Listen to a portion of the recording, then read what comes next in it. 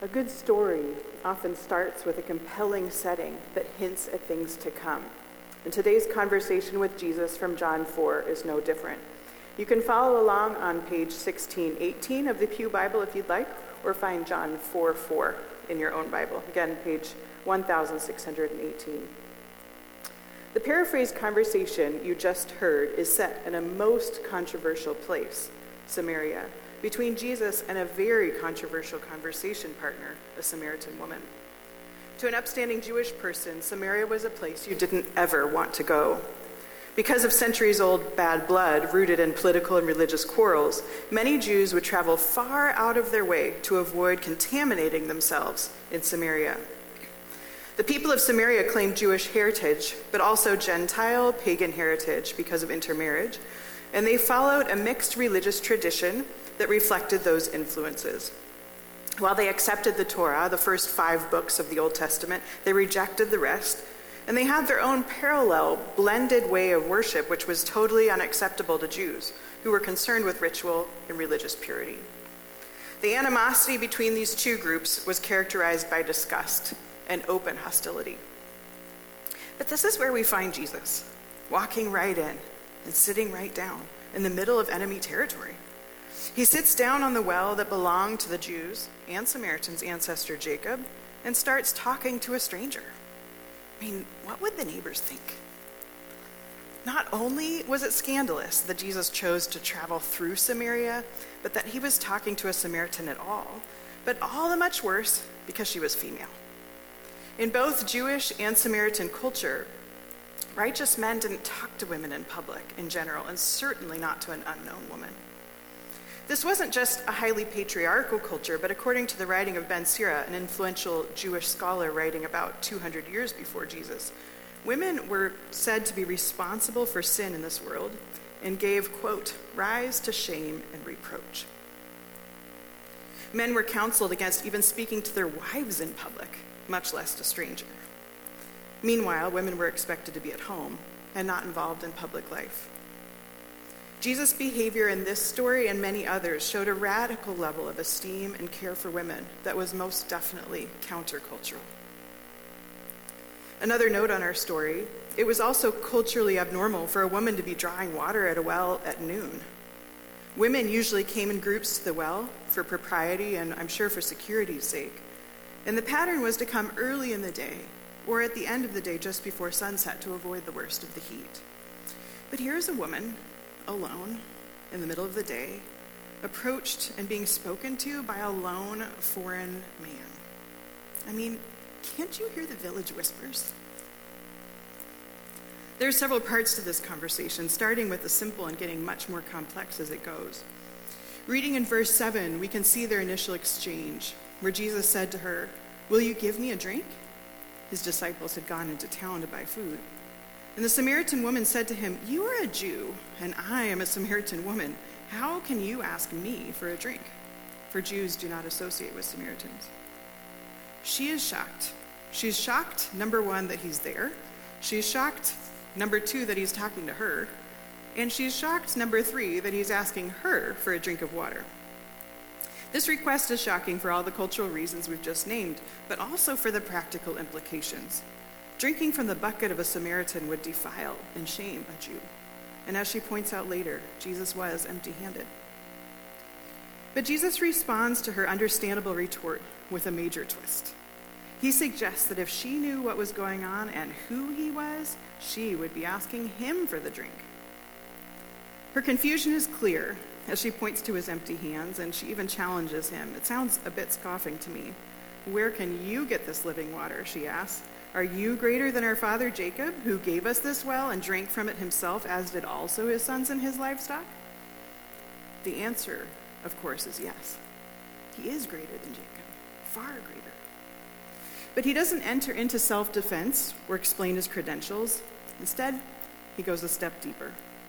"Everyone who drinks this water will be thirsty again, but whoever drinks the water that I give them will never thirst. Indeed, the water I give them will be in them a spring of water welling up to eternal life." So he's clearly not talking about the well here. But what is he talking about? In parallel with the conversation with Nicodemus, where Jesus gives ideas like birth and wind and spirit new meanings, here Jesus is not talking about simple H2O, but something far more thirst-quenching. In the Gospel of John, living water is used to talk about the Holy Spirit and the fullness of life experienced by those who would accept Jesus' message. In John 7, Jesus stands up in the temple on a major feast day and cried out, "If anyone is thirsty, let him come to me and drink. Whoever believes in me, as the scripture has said, streams of living water will flow from within him." By this he meant the Spirit, writes John, whom those who believed in him were later to receive. Jesus is telling the simple Samaritan woman there is an entirely new way to be human, a different quality of life that goes way past centuries-old well water. He says this living water not only quenches a person's thirst, but they will never be thirsty again. Jesus says this living water doesn't just quench a person's thirst, but will become in them a spring of water, welling up to eternal life. The radical, satiating water doesn't just satisfy the recipient, but becomes an ongoing source of overflowing life gifted by God that lasts forever and impacts all around us. Now, even as a privileged modern person with easy access to clean drinking water at every turn, I think, man, wouldn't it be great if I could just take one sip of the right thing and never be dependent on my fridge or my faucet again? It sounds like an alluring level of physical freedom. But the Samaritan woman's perspective is probably a lot closer to my friends in Kenya. The women on the screen are some ladies that Tim got to meet last year when he was there. They've been displaced from their homes by violence for many years, forced to live in a desert land in the north without access to fresh water. For these women, like many around the world even today, digging for water in dangerous conditions and unclean places is a life or death chore from which they simply cannot escape. So when Jesus is offering a new kind of water, I can imagine that even info on a new source of clean drinking water probably was enough to grab the Samaritan woman's attention in a serious way. So she bites. Still a bit confused, the woman asks Jesus to give her this special water so that she can be relieved of the arduous daily dependence on Jacob's well. "Sir, give me this water so I won't get thirsty and have to keep coming here to draw water." But he says first, "Call your husband to join you." Now, this would be an understandable, even an honorable thing to do before he gave her a gift, to ask that her husband to be present. But then the truth comes tumbling out. This woman is hard-worn by life. We aren't given any explanation of how she had already had 5 husbands. They all died in succession, leaving her widowed many times over. Unlikely, but possible. Was she many times divorced? The text doesn't say. We don't know the details, but whatever the cause, it would have been a very heavy load to bear in a Near East shame-based culture. Even more, Jesus points out that she is now with a man to whom she's not married. Perhaps the village exclusion and rejection are what fuels her midday appearance at a well alone. In response to his surprising knowledge about her life, her eyes are opened. Perhaps he's not just a snake oil salesman trying to sell her oceanfront property in a desert. She says, I can see that you are a prophet. Throughout this conversation, her understanding of Jesus' identity changes. At first, he was just a tired, thirsty Jewish man with no apparent respect for custom. But after he exposes, gently as he does, the brokenness of her relational experiences, she sees that he must be much more. A prophet, someone with an inside connection to God and some serious authority. So she asks a politically and religiously controversial question about the proper place to worship. Naturally, right? In one sense, yes. Again, we aren't told why the woman brings this up. Some commentators suggest she may be genuinely hoping to resolve a generations-old feud about the proper place for God's temple. But many others suggest it was a matter of embarrassed deflection. And this is easy to imagine. Most people, when they're called on the carpet about something they'd rather leave unseen, will deflect to something, anything, to get other people's eyes off of themselves. I mean, what better distraction method than a broiling political controversy? This would be like someone today being shown to earn a living by selling street drugs, only to turn the conversation onto candidates for the 2020 presidential election. No controversy there, right? But while affirming the Jews are the people through whom God had chosen to reveal himself, Jesus points past the physical location of worship to a much greater reality. He says that the time is coming and has now come when the true worshipers will worship the Father in the Spirit and in truth. By his coming to earth to pursue reconciled relationship between God and all people, Jesus was ushering in a new way of relating to God that was not based on upkeep of traditions in a physical building. Instead, the Father, God himself, is seeking worshipers who will embrace Jesus, the truth, and his Holy Spirit, and be transformed by his pursuing love. The woman shakes her head slightly, I imagine even gives a small shoulder shrug, and says, I know the Messiah is coming, and when he arrives, he'll sort all this out. Perhaps she felt like you or I might when we get in a debate with a neighbor or friend about politics and find ourselves at a seemingly unresolvable impasse of he said, she said. She's not sure what to do with Jesus' teaching on true worship, but she's been taught her whole life that there's a Messiah in the Samaritan understanding, a prophet, teacher figure, who's coming who will sort out all the arguments. But then the most jaw-dropping moment comes when Jesus says, I, the one who am speaking to you, I am he. This I am statement, the first in the Gospel of John, is Jesus' way of revealing his true identity as one with the God of Abraham, Isaac, and Jacob, whose well they are standing by.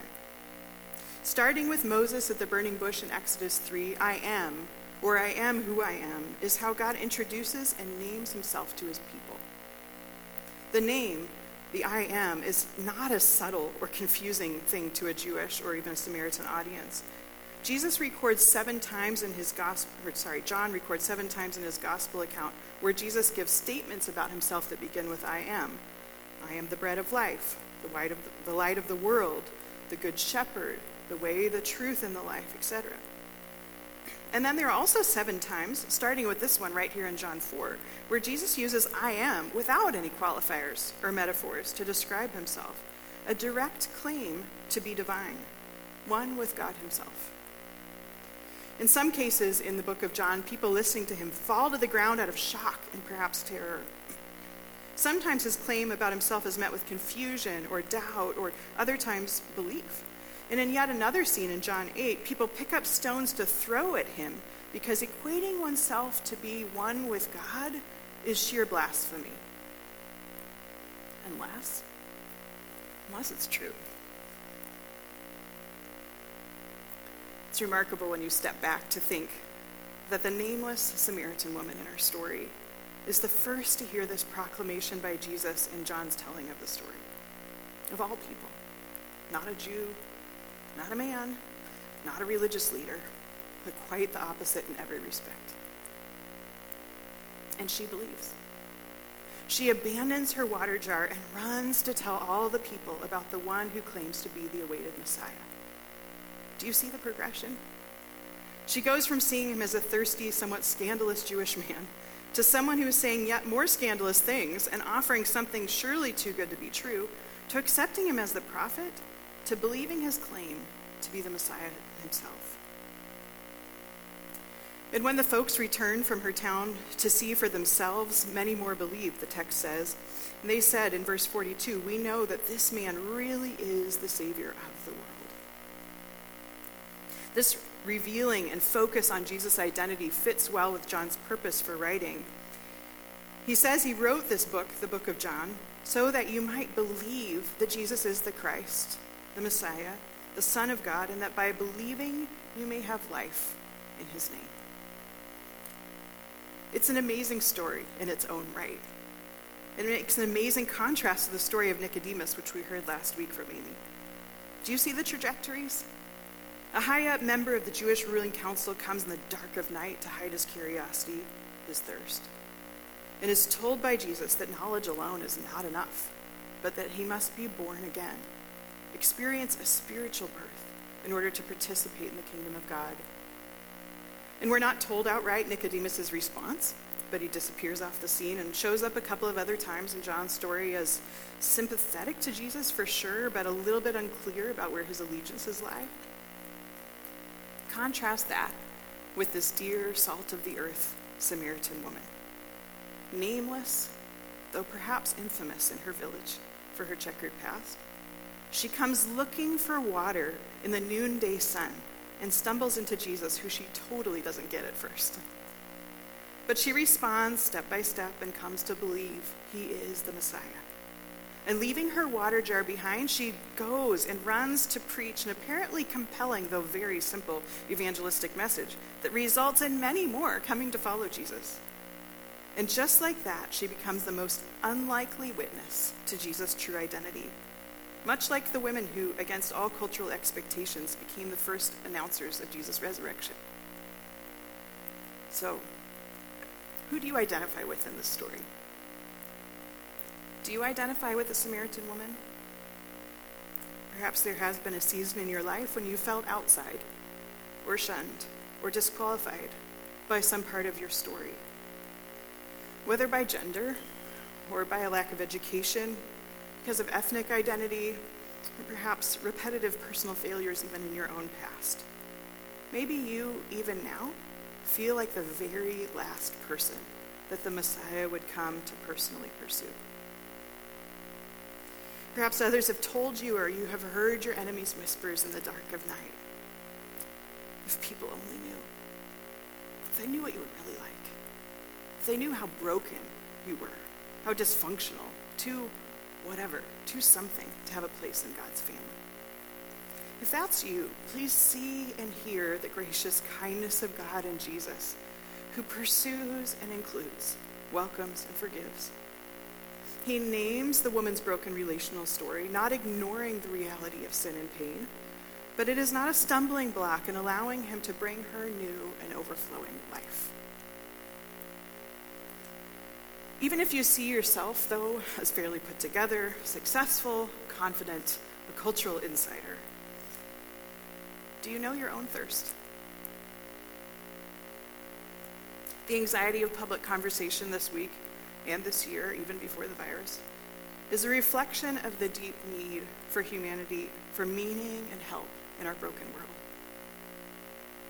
But have you allowed yourself to feel, deep down inside, the ache in your bones, the personal longing for a new way of being? For many in this room, the answer is yes. We have seen and known our longing for peace, for hope, for purpose, for safety, for belonging.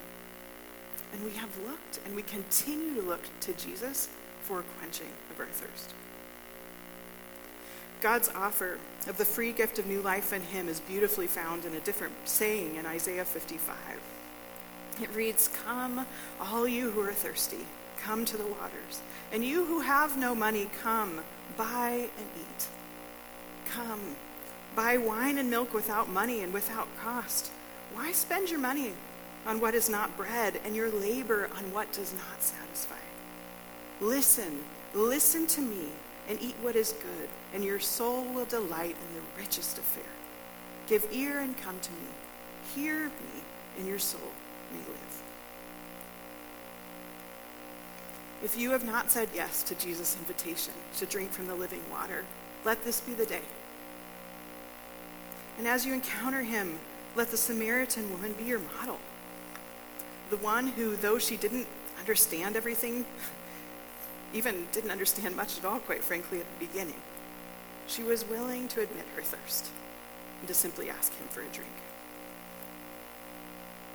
And for all of us, whether new or seasoned on the journey with Jesus, you too have a role to play in telling others of the thirst-quenching transformation you've experienced. But take note for a minute of Jesus' way with the woman in the story as a model for yourself. He pursues and intentionally initiates conversation with someone who others might see as disqualified. He's patient, not defensive, with her evasion her deflection, the pushback, and even her partial understanding.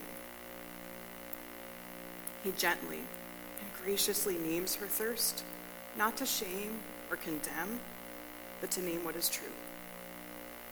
He invites, he doesn't force or push, but calls out the thirst in her life in an invitational way. And then he responds to her ask, even though at the first it was very weak. I love how Frederick Dale Bruner describes this process. He writes, even when our faith is weak, that our asking is not entirely right or not even quite orthodox, Jesus still keeps his promise. If you just ask, I will give. And he straightens her and us out later.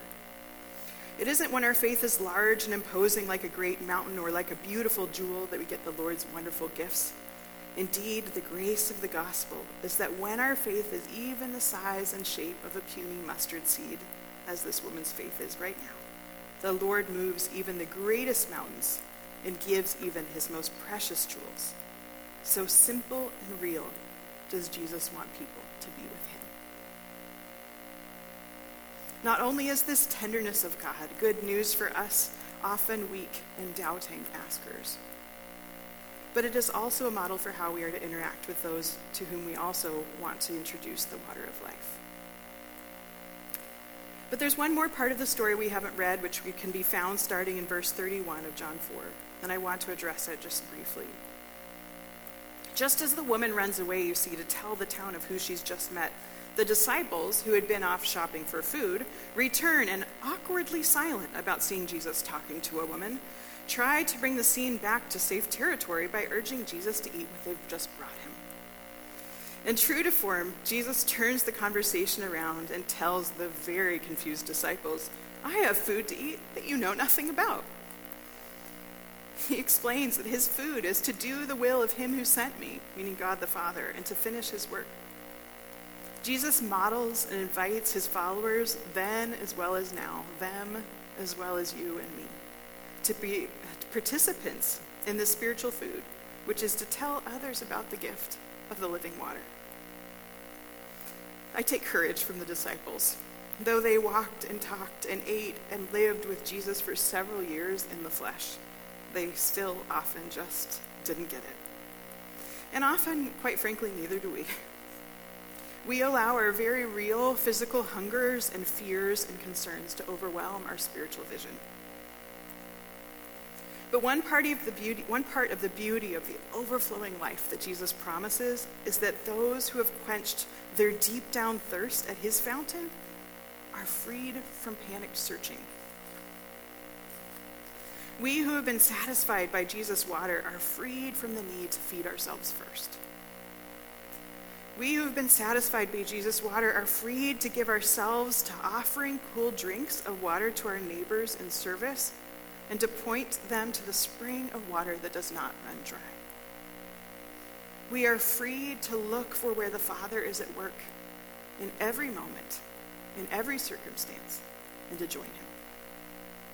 May we all become more like him in our posture toward our neighbors and our friends, people who call out what is true, graciously naming the thirst we see in this world, and by our living and our speaking be people who testify to the living water. John says he wrote this gospel account so that we might know who Jesus is and respond to his radical claim to be God in the flesh, the ultimate revelation of God's intentional pursuing love. So whoever you identify with at this moment in time, are you willing to ask Jesus to show you more? Maybe for the first time. Are you willing to risk on his offer and trust him with your thirst? Are you willing to risk on his well and tell others what you found? Listen again as we close to the invitation in Isaiah 55. Come, all you who are thirsty. Come to the waters. And you who have no money, come, buy and eat. Come, buy wine and milk without money, without cost. Why spend your money on what is not bread, and your labor on what does not satisfy? Listen to me and eat what is good, and your soul will delight in the richest of fare. Give ear and come to me. Hear me, that your soul may live. Let's pray. Father, we thank you for this beautiful story that shows us in living color what you're like, your intentional pursuit of those, even those who the world would rather ignore. Your intentional pursuit of each of us, your invitation for something so much more than what we usually think it is. We thank you, Father, for the model, too, of the Samaritan woman. May we be more like her. Would you help us to connect with the thirst that we each carry and to look to you for its satisfaction? Pray this in the name of Jesus.